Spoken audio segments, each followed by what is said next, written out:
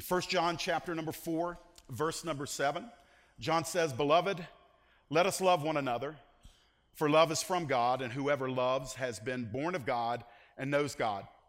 Anyone who does not love does not know God, because God is love.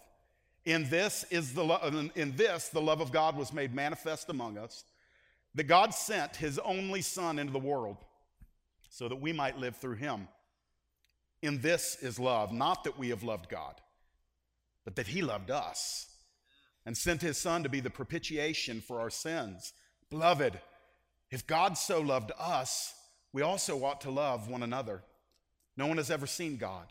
If we love one another, God abides in us, and his love is perfected in us. And by this we know that we abide in him and he in us, because he has given us of his Spirit. And we have seen and testified that the Father has sent his Son to be the Savior of the world. Whoever confesses that Jesus is the Son of God, God abides in him and he in God. So we have come to know and to believe the love that God has for us. God is love. And whoever abides in love abides in God, and God abides in him. By this is love perfected with us, so that we may have confidence for the day of judgment, because as he is, so also are we in this world. One of my favorite verses right here. There is no fear in love, but perfect love casts out fear. For fear has to do with punishment, and whoever fears has not been perfected in love. We love because he first loved us. If anyone says, I love God, but hates his brother, he's a liar. For he who does not love his brother whom he has seen cannot love God whom he has not seen. And this commandment we have from him: whoever loves God must also love his brother. You know, I would love to spend the rest of our time together this morning just going over these verses, but they are really the springboard into many other places I want to take us this morning. Ultimately, and I promise you, I'm going to make a confession. Why don't we start out with a confession? How about my confession? I came to love late in life. I would love to tell you that as a 24-year-old, when I accepted Jesus Christ, that immediately the blossoms of love sprang up in my heart. That would be a lie. There was gratitude. There was a thirst for holiness. There was intensity. Truth kind of pulsed through my veins. But love was kind of for the mushy people. You know, those were the sentimental people. Those are the people that were reading all the Psalms all day long. They just want to be in the Psalms. I like the Psalms, but I like the imprecatory Psalms where the psalmist would call down judgment on people. That was the vibe I was in. So y'all are going to have to relax a little bit. This is 2 weeks in a row where people are like this. Just exhale. It's my sin I'm confessing. Y'all ought to be relaxed here. The point being is that it really wasn't until I met Amy and until we were wed, until I had a couple of years under my belt married to this woman who I have called historically, not just for this message, but for the whole time we've been married, she's a love gusher. She just gushes love. If you ever get to know her and you can spend time with her, Amy just gushes love. Her family was a love-gushing family. My family, we loved each other, but we weren't really manifesting it a whole lot. It was more in what we said and what we did for each other more than our communication and our intimacy together. And so I learned God's love from my wife. And then when my wife brought me my first child, my daughter, into the world, and I held Alicia for the first time down the street at Gwinnett Medical, something happened in my heart where for the first time in my life, as much love as I had in me just drained out of me into her, and I didn't even have to try. Happened again when my son, who's up here on the first row, now 12 years old, when he was born, and I got to love a son. And so love, friends, is something that I've grown in. But let me tell you something. It's easy to love your wife when she loves you back. It's easy to love your children when there's just something that sparks in your heart. But Jesus had the sovereign audacity to say, yeah, love all of them, but I want you to love your enemy too. So when we're confronted with that, we kind of take off our I'm in the love club button and we put it down and we say, let me learn some things. So we're growing in this and we're progressing in this. And I'm well aware that some of you may be on the spectrum of a love gusher, and some of you may be like I was at age 24 and 25 and 26, saved but not really fluent in love language. Whether you're here or you're here, what I'm saying is the Lord is working along the spectrum, and it is incumbent upon us as we move into an unprecedented relationship with the IHOP Atlanta community, as we begin to share life, as we begin to share space, as we begin to share kingdom endeavors one with another, that we are motivated, no matter what anybody else is motivated by, that we are motivated by the call on our lives to love people as God loves us. It's easy to amen, but it's hard to live. And so let's look at some of these passages that I think can help us today. Let me just give you some basic thoughts to begin with. I believe as we look through Scripture that we'll find that love is the predominant attribute of the Christian. Love is the predominant attribute of the Christian. And let me give you a few verses. Right here in the same little letter of 1 John, in 1 John chapter 3 and verse 23, we see that love is inseparable from faith. We're told there that this is his commandment, this is the Lord's commandment, that we believe in the name of his Son, Jesus Christ, and that we love one another just as he has commanded us. And so you've got these commandments that God the Father sends across the span of the ages, and we see them in a 1-2 punch. The first is, we honor God by believing on his Son, Jesus Christ, whom he sent to this world to be the sacrificial lamb for the sins of mankind.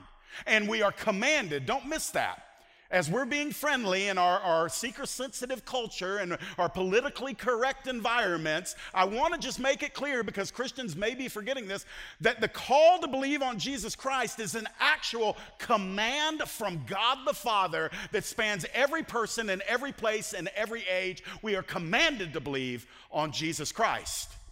Next to that is a secondary command. We are commanded to love one another just as he has commanded us. So very quickly, and I think we all know this, I don't have to belabor this, this is kind of the judicial aspect of love. The sovereign authority over the cosmos says, you will love each other. He does not say you will love each other if you are a love gusher, or you will love each other if you're an extrovert who just appreciates the company of other people. He does not define this in any kind of equivocation. He just simply says, all of my children, your high call relationally is to love one another. In a moment, I'm going to help us with this, because in this room right now, and those watching and those that will watch or listen later, there are probably thousands of different ideas about what love actually is. In our culture, this is what we're told love is. And if you've hung around Newbridge, you've heard me say this before. Our culture says, you love me when you make me feel good about me.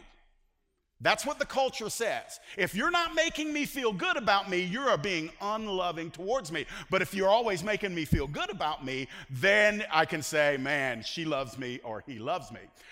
That's actually a misrepresentation of biblical love. Biblical love, agape, is the word that we find in the New Testament, the Greek word, more often than not translated love. It is, in my definition, it is my commitment to seek the highest good of the other person, no matter what it costs me. Agape love is the love that only comes from God. It is not an emotional love. It is not a sentimental love. It is not even an easy love, if I can say it that way. It is a volitional love. It means it sources itself in my will, not my emotions. So it means when God commands me to love somebody who I don't feel loving towards, I can't say, sorry, my emotions with this person are out of line. No, I have to say, if the Holy Spirit lives within me and I am called to love this person, then I will exercise my spirit-harnessed will and I will seek the highest good of that other person.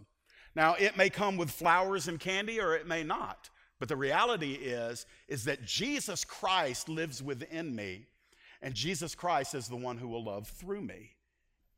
We look at love in John, his gospel. John was the apostle of love, and we see it as a revelation of identity. A lot of these are overlapping thoughts, but I'm turning on the fire hydrant on purpose this morning. I want you to drink a bunch. A new commandment I give to you, that you love one another just as I have loved you. You also are to love one another.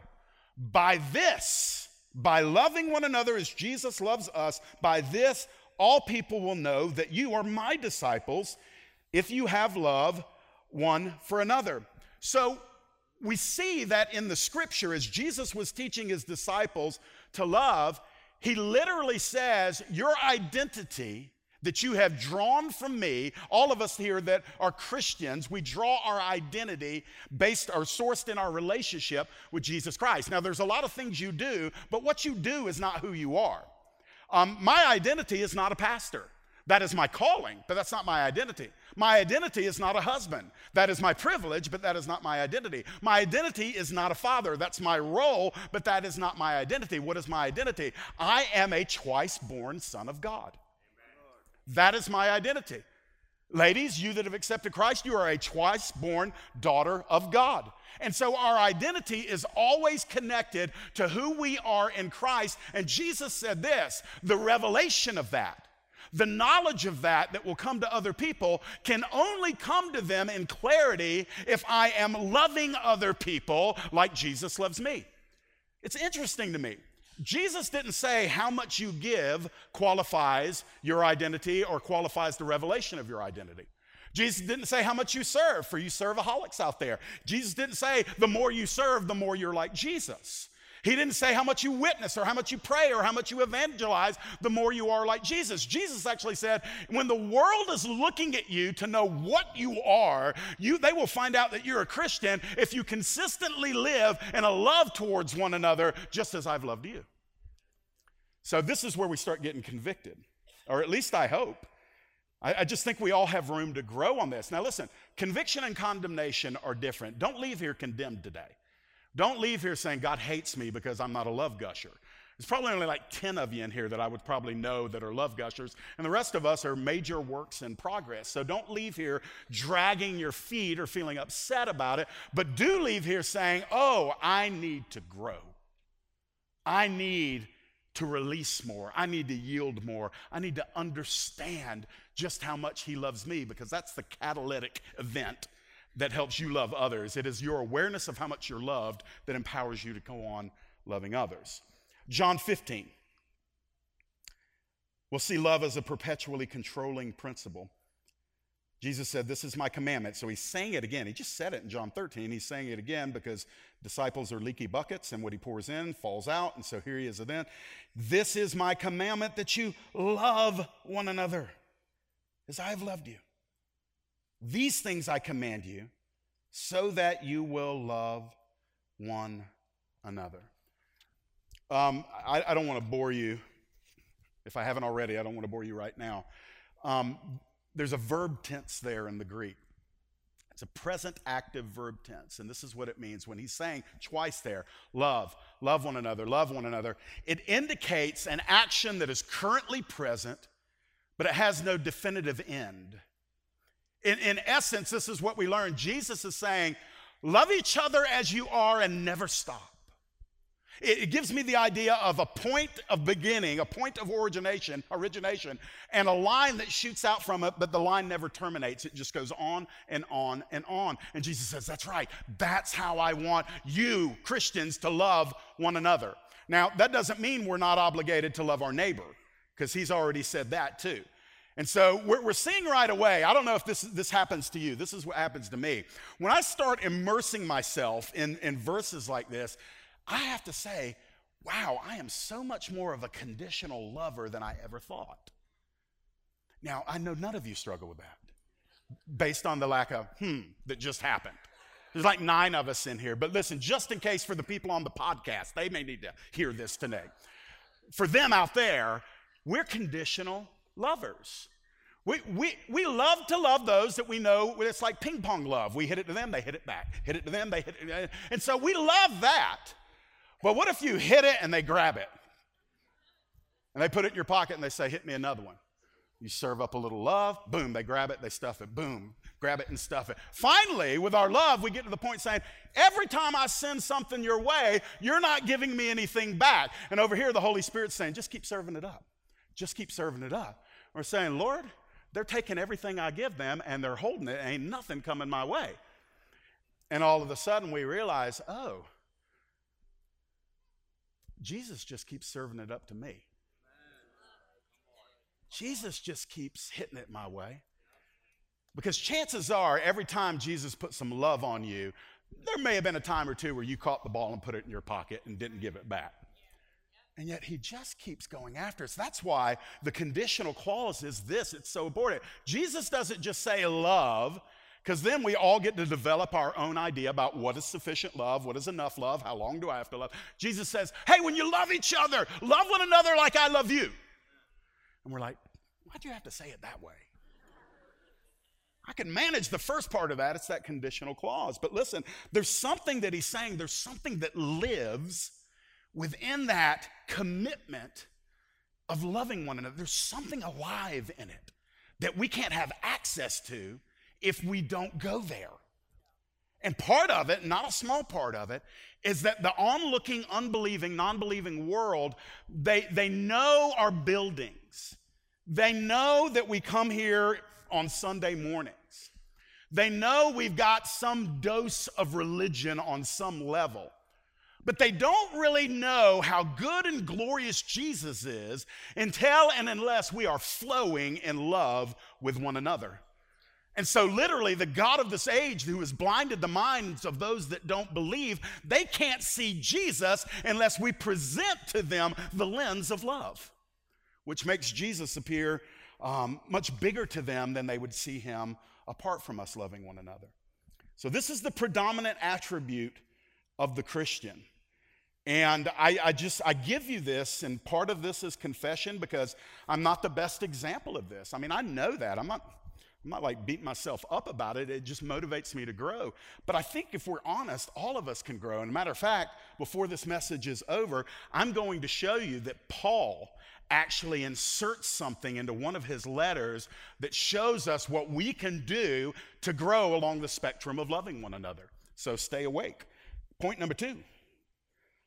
Love, let's look at love as the byproduct of abiding in Jesus, because some of this is his work in you, and some of this is his work through your cooperation with him. So let's take a look at a couple of things. 1 Thessalonians 4:9, and we'll use this phrase, that love is naturally supernatural. What does that mean? Look at what Paul said to the church at Thessalonica. Now, concerning brotherly love, Philadelphia is that word. The city of brother love, the Greek word is the Philadelphia word. Concerning brotherly love, you have no need for anyone to write you, for you yourselves have been taught by God to love one another. I think this is fascinating. Paul is telling them to show brotherly affection and kindness to one another. And he says that shouldn't be any issue for you because you have the internal teacher living within you. And he has taught you, and he uses a different word, that agape word for the second love there. He says you can handle the loving with brotherly love because you have the agape lover living inside of you. So this helps me. Because depending on how you were raised, but depending on what framed you up, man, we live in a generation where bruised and broken and scarred people, I mean, most people are on some level.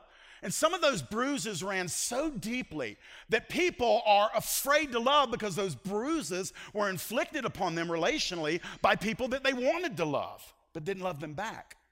And those bruises, when they go long enough and deep enough, can open up and they become scars. And if you've ever had a scar on your body, you get desensitized in that area. When I was a little boy, I was a little heathen. And I had a Crossman 766 pellet gun. It was an air gun. And I had the bright idea, because I'd been shooting pellets at things, and I was bored, and I was about 10 years old, and I thought, one night I saw these lightning bugs that were flying around my backyard.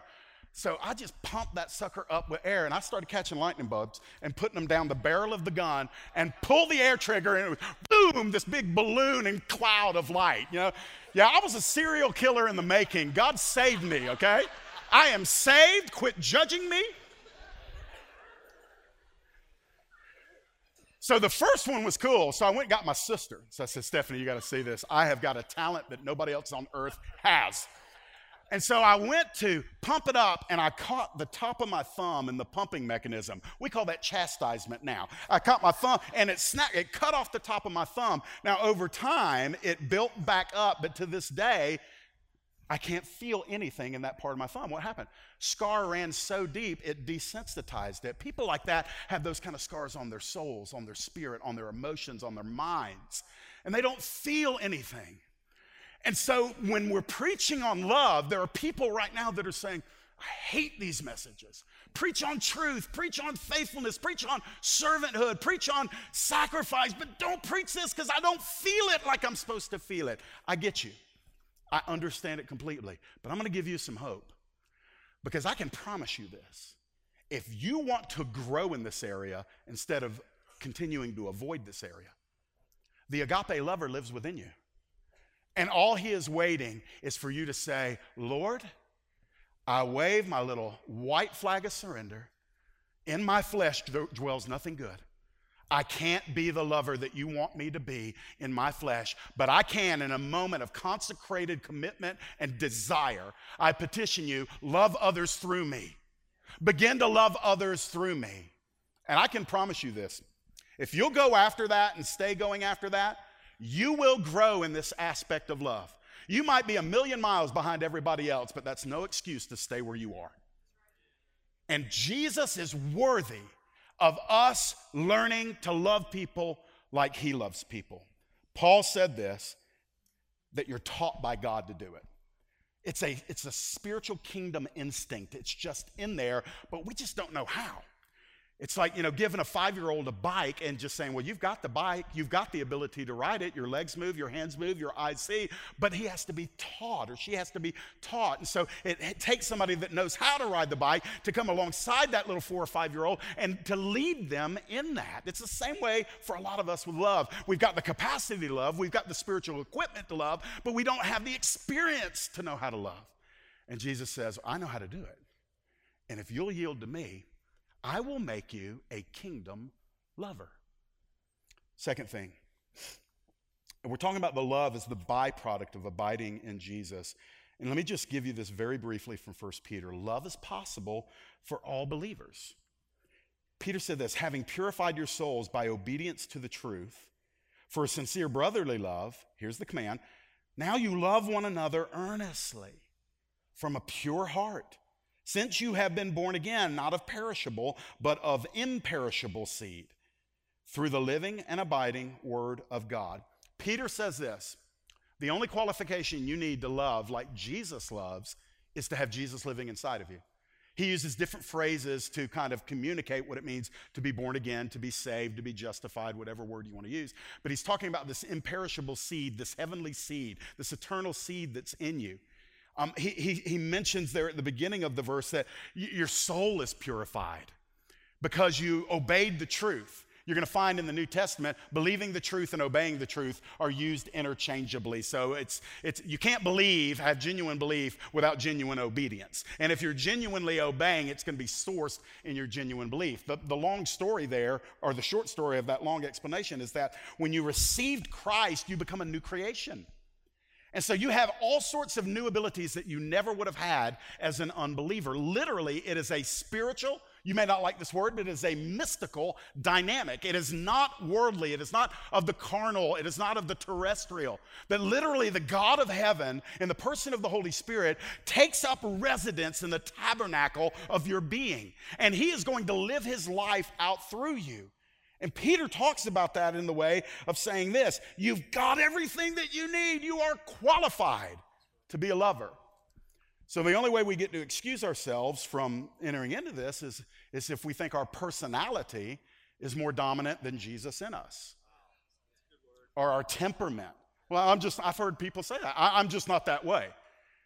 And I'm just saying, well, isn't the point of salvation becoming who you aren't?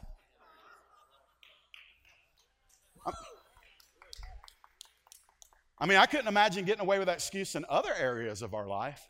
Hey, as a Christian, you need to be faithful to your spouse. Well, I'm just not that way. We would give nobody a free pass on that. When it comes to this issue of love, we're like, oh, okay, well, we get it. That's all right. So stay away from that guy. That guy is not going to love, so we just kind of cordon people off. No, friends. Jesus, more specifically, the Holy Spirit is working in you to transform you into the image of God the Son. We're becoming more like Jesus. So, third point in this, and then I'm going to move to my last major point. Love is the evidence of our redemption. It'll get a little tight here for a second, okay? 1 John 3:14. John says, we know that we've passed out of death into life because we love the brothers. And then he gives this unapologetic kind of declarative statement. Whoever does not love abides in death. There are 3 tests that are given in the book of 1 John to help us validate where we stand with the Lord. Dustin mentioned something a little bit earlier when Pastor Dustin said that form of godliness which denies the power, that's epidemic in Christendom. It is enough religion to soothe your conscience, but not an experience, a personal experience with God that redeems your soul. It's an outward form of godliness. I was that guy. I grew up in church. I did the whole Bible Belt church kid experience, but I prayed the prayer, I got baptized, I did all that stuff, but I was not redeemed. Why? Well, I had a form of godliness, but the power had never hit my life. 1 John gives you 3 tests. There's the truth test, there's the obedience test. The truth test is, do you believe that Jesus Christ is Lord? He says more than that, but that's the synopsis of it. Then it's the obedience test. Do you live in obedience unto the one that you say is your Lord? Jesus put it in a different way. He once asked his disciples, he said, why do you call me Lord, but you don't do the things that I say? So Jesus didn't allow for that disconnect in our lives, that literally if you're born again, you're not going to be perfect all the time, but you're going to be moving generally in obedience. But the third test is the love test, and that's what John mentions here. So if you profess Jesus Christ is Lord, Christos Kurios, Christ is Lord, and then your life is defined by obedience unto the Lord, that you're not a rebel, you're not antinomian, you don't just say, I don't care what all that says, I got God's arm behind his back because he said if I prayed this prayer, I'd go to heaven when I died and I can live like I want. Well, God never said that. Some religious misfit misinformed you with that bad doctrine. The third test, though, if you're living in obedience and your theology is rooted in the lordship of Jesus Christ, that third test is, okay, do you have a heart to love people? My point being this, it's not these fluffy necessarily ideas about love. Love is what? Engaging my will to consistently seek the highest good of the other person. A lot of times that's attached to some great feelings and some awesome emotions. Like I told you earlier, I had to learn love from Amy. I don't love Amy today because I wake up every morning and I read 1 John. God says I got to love Amy today. If I don't, I'm probably not saved. I don't even think about it. I just look at her and I just like, it's my girl. I love my lady. I love my wife. I want to be with her. I don't want to hang out with other people all the time. I want to be with my woman. And so it's nothing I kind of drum up. What happened? Well, you commit to love. That's why we make vows when we get married. We commit to God. Okay, I'm going to love this person. We say better or worse, and we say all that stuff. I'm glad we do that. Because most of us, if we didn't have that vow, most of us would bail earlier than we did bail. Because those vows just kind of hold us in there. But I don't stay with my woman because I made a vow to her. I stay with her because that vow was the seed that was planted, which blossomed into an orchard of fruitful love for her. And that's the way it can work in all of our relationships. But friends, if there is no love, it's a hard word, man. If your default disposition is bitterness and selfishness, I believe that the opposite of love is not hate. I think it's selfishness.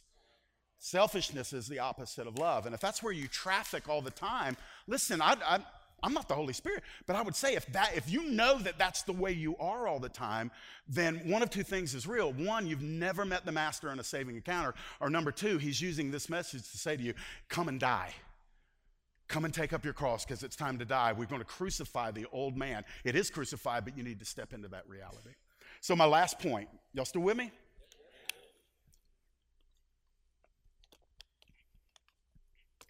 So love is not static. Love is kinetic. That's not a word we use often. Kinetic is just a word that describes something that depends on motion in order for it to be effective. So love depends on action in order for it to be legitimized. Love that is just static and it just sits there and it never does anything, that's a theory. That's not substantial. That has no power on it. It's not love if it never moves. Love does. What does the scripture say about this? First of all, love is a debt we owe to everybody. Paul writes to the church at Rome and he says, owe no man anything, owe no one anything. He's been talking about paying your taxes and giving people what they're due and tribute and honor and all of that stuff. He says, owe no one anything except to love each other. For the one who loves another has fulfilled the law. So here's reality. I'm going to say it about myself because I don't really have a right to say it about you. But I owe Taylor a lifelong debt of love. I owe Michelle Pennington a lifelong debt of love. Dottie Mullinax, a lifelong debt of love. Jeremy White, a lifelong debt of love. Those in my family that maybe I'm not getting along too well with. It's not my wife and my kids, but extended family. I owe them a debt of love. It's literally not up for vote. The only debt that we are to owe and recognize that we're indebted to somebody is to look at every single human being and to say, for the glory of Jesus Christ, I owe that person a debt of love. Do you know why racism at its core is anti-gospel? It's because racism diminishes the value of the other person. Diminishes the value of it. As we gathered last Friday night for the One Race meeting up at Sugar Hill United Methodist Church, it was one of those smaller crowds. We have a couple hundred people there, I think. But the Lord moved in such a profound way as primarily Caucasian and African American people were connecting with each other on a platform of humility and brokenness and repentance. And one of the things that I believe has to occur in the church, I'm talking to Christians, because we cry out for a revival as if we had 5 mouths at once. I mean, we are revival, revival, revival. And I do that too. And sometimes I hear the Lord whisper back, repentance, repentance, repentance. One of the things that we need to repent of is not paying our debt, not loving each other. You don't have to look like me for me to love you. You don't have to like my music. I don't have to like yours. You don't have to have the same color of skin, or you don't have to be a man, or you don't have to vote this way, and I don't have to vote. Listen, how did we get our PhDs in building walls between one another? I can look at people, and this is the grace of God. And I want to give him the glory for this. I don't want to glorify my past, but I can tell you, I hated everybody. I did. I hated me more than anybody. I was a self-loathing whatever yak, I don't know what the word is, megalomaniac or whatever. It was just, I hated everybody. I hated God. I hated my parents. I hated the people around me, but most of all, I just hated me. So when I got saved, man, and the Holy Spirit just knocked me off the throne. I was glad to get off of it, and he just sat down and situated himself. That's where I just know in those early days, he just said, I'm going to turn you into a lover. Some of you are brought up with overt racism, and it's just in your DNA. You need a blood transfusion. I don't care if your granddad was that way. Listen, I'm not just talking to white folks. White people do not have a corner on the market of racism and lovelessness. But when we look at people and we think, I don't need to bother with them, they're not like me, they don't think like me, they don't act like me, and Jesus is saying, no, you actually owe them a debt of love. And so what happens is it comes back to this lordship issue. It's like, I don't get a vote in this, okay? Because he only tells me what to do. Tells me right things to do. He tells me how to be because he's always right. So if he's telling me to be this way and to do this thing, he's right and I'm wrong. So I just need to align. What do? I don't wait for an emotion to motivate me. I don't wait at all. I exercise my will. I say, okay, I don't feel it right now. I'm not vibing with it right now, Lord. But I recognize that you said, and you're my authority, and you're my Lord, and you're my master. You said I owe this person that I in the flesh don't like, but you told me that I am not only to like them, I'm to love them. And I'm to seek their highest good. John says that that's a debt that we owe. It's like a holy debt that we're always paying, but we still always owe. And so we just love unto the end. Love is more than verbal, it's visible. We're talking about it being kinetic, moving. If anyone has this world's goods and sees his brother in need, yet he closes his heart against him, how does God's love abide in him? Little children, let us not love in word or talk, but in deed and in truth. So one way to express love, this will help you. If you're not an overly emotional kind of gusher and you don't feel it, and I've already confessed that's the way I'm wired, but one of the ways, my love language, one of the predominant ways that I show that I love somebody is I like to either give them something or do something for them. And that's not cheap love. It's not, illegitimate love.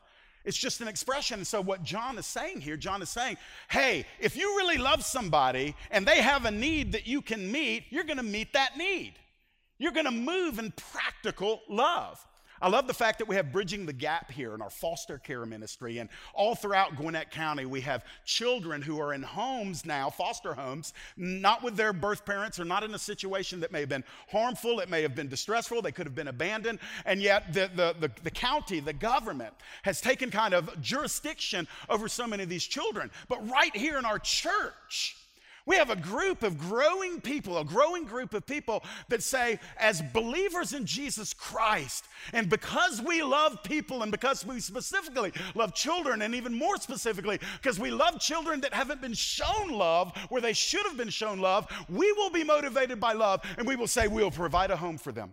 We will provide a bed for them. We will provide clothes for them. We will provide protection for them. We will provide whatever it needs to be able to show the love of Jesus in a practical way. Other people who may not be able to receive children into their home still get in on the joy of this. What do? They say, well, we can't host a child in our home, but we can support those that do. And so they buy the things that are needed or give breaks to those families that need just a couple of hours, and they come and they sit with the kids and play with the kids. Listen, love is not a Hallmark card. If it only goes as deep as a Hallmark card, then we need to move further on that spectrum. We've got to say, okay, I've got to test my love with evidence. So whether it's little children or caring for the elderly or visiting the homebound or whatever you can do, you say, well, Jeff, what can we do to show love? Whatever you want.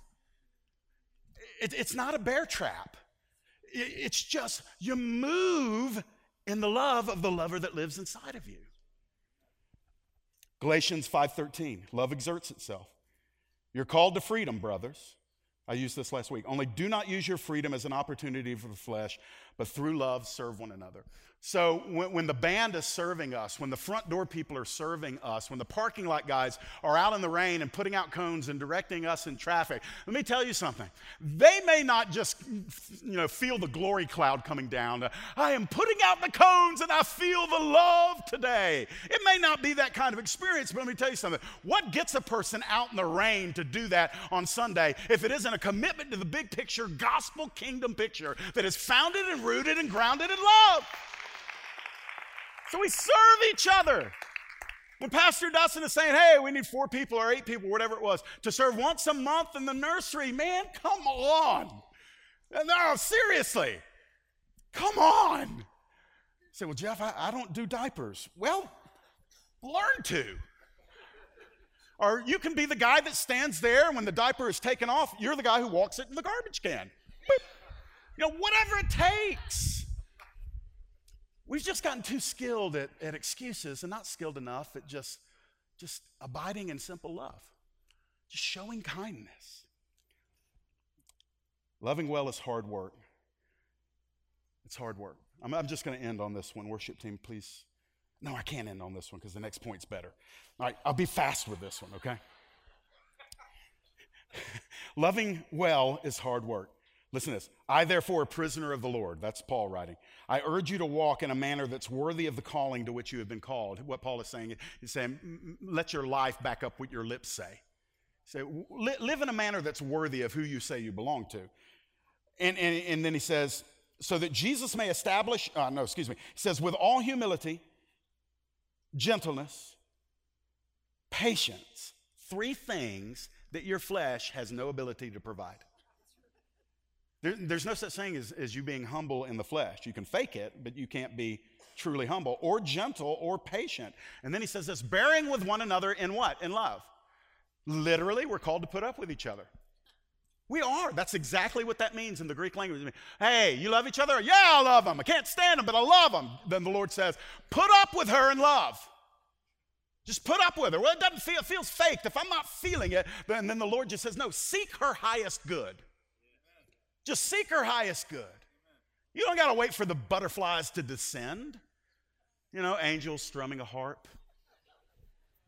There is no mood music all the time for love. You just do it. Listen, the reason why I can be so firm and just kind of exhortive with you is because I'm talking to saved people. That's who this message is for. And so we just don't have any excuses.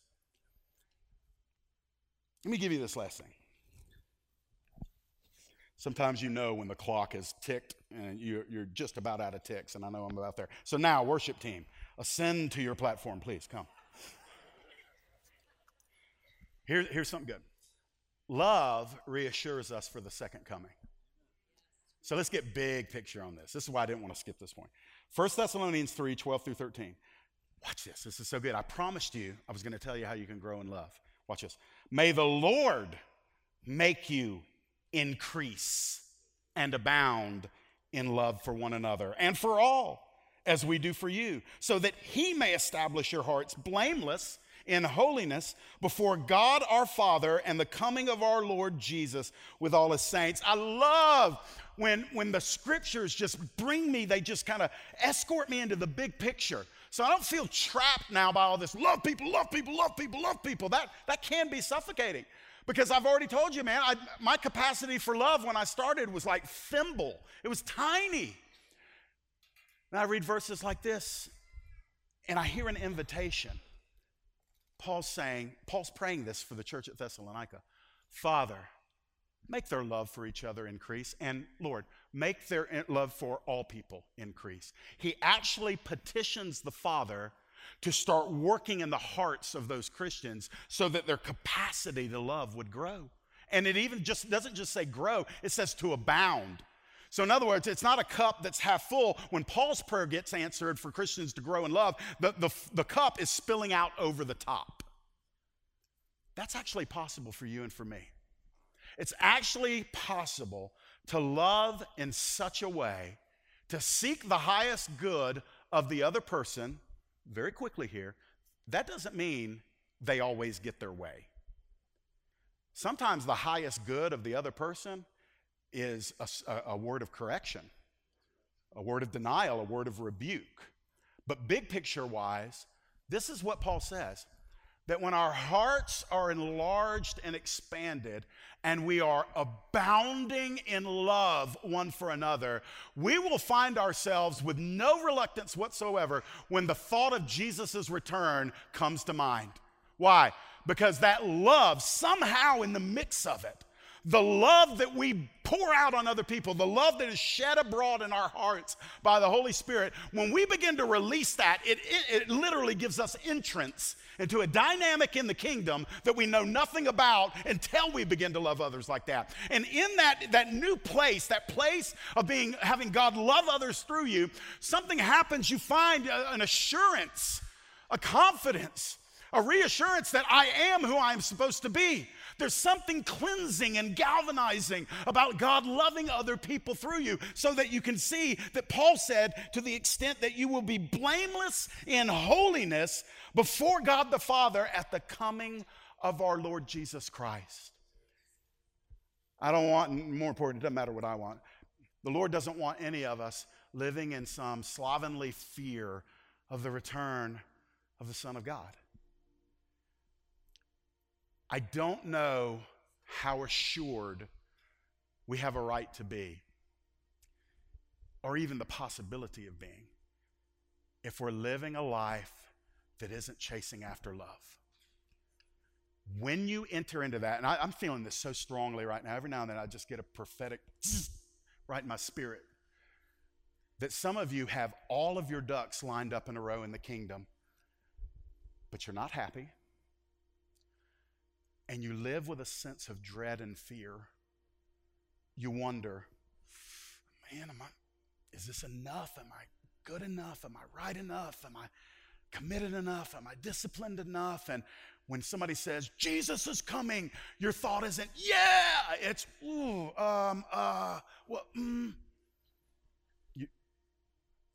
For some of you, it's this simple. You haven't put yourself back out there in love again. You're living behind a wall that you built because of some pain in your past where somebody that was supposed to love you scarred you. And so whether it's psychological, spiritual, whatever it is, you said, yeah, I'm going to be guarded. I'm going to love the safe people, but I'm not going to love this type of person, this type, and so on and so on. And so what happens is you cut yourself off from the kinetic vibrancy of the active power of the kingdom, which is love.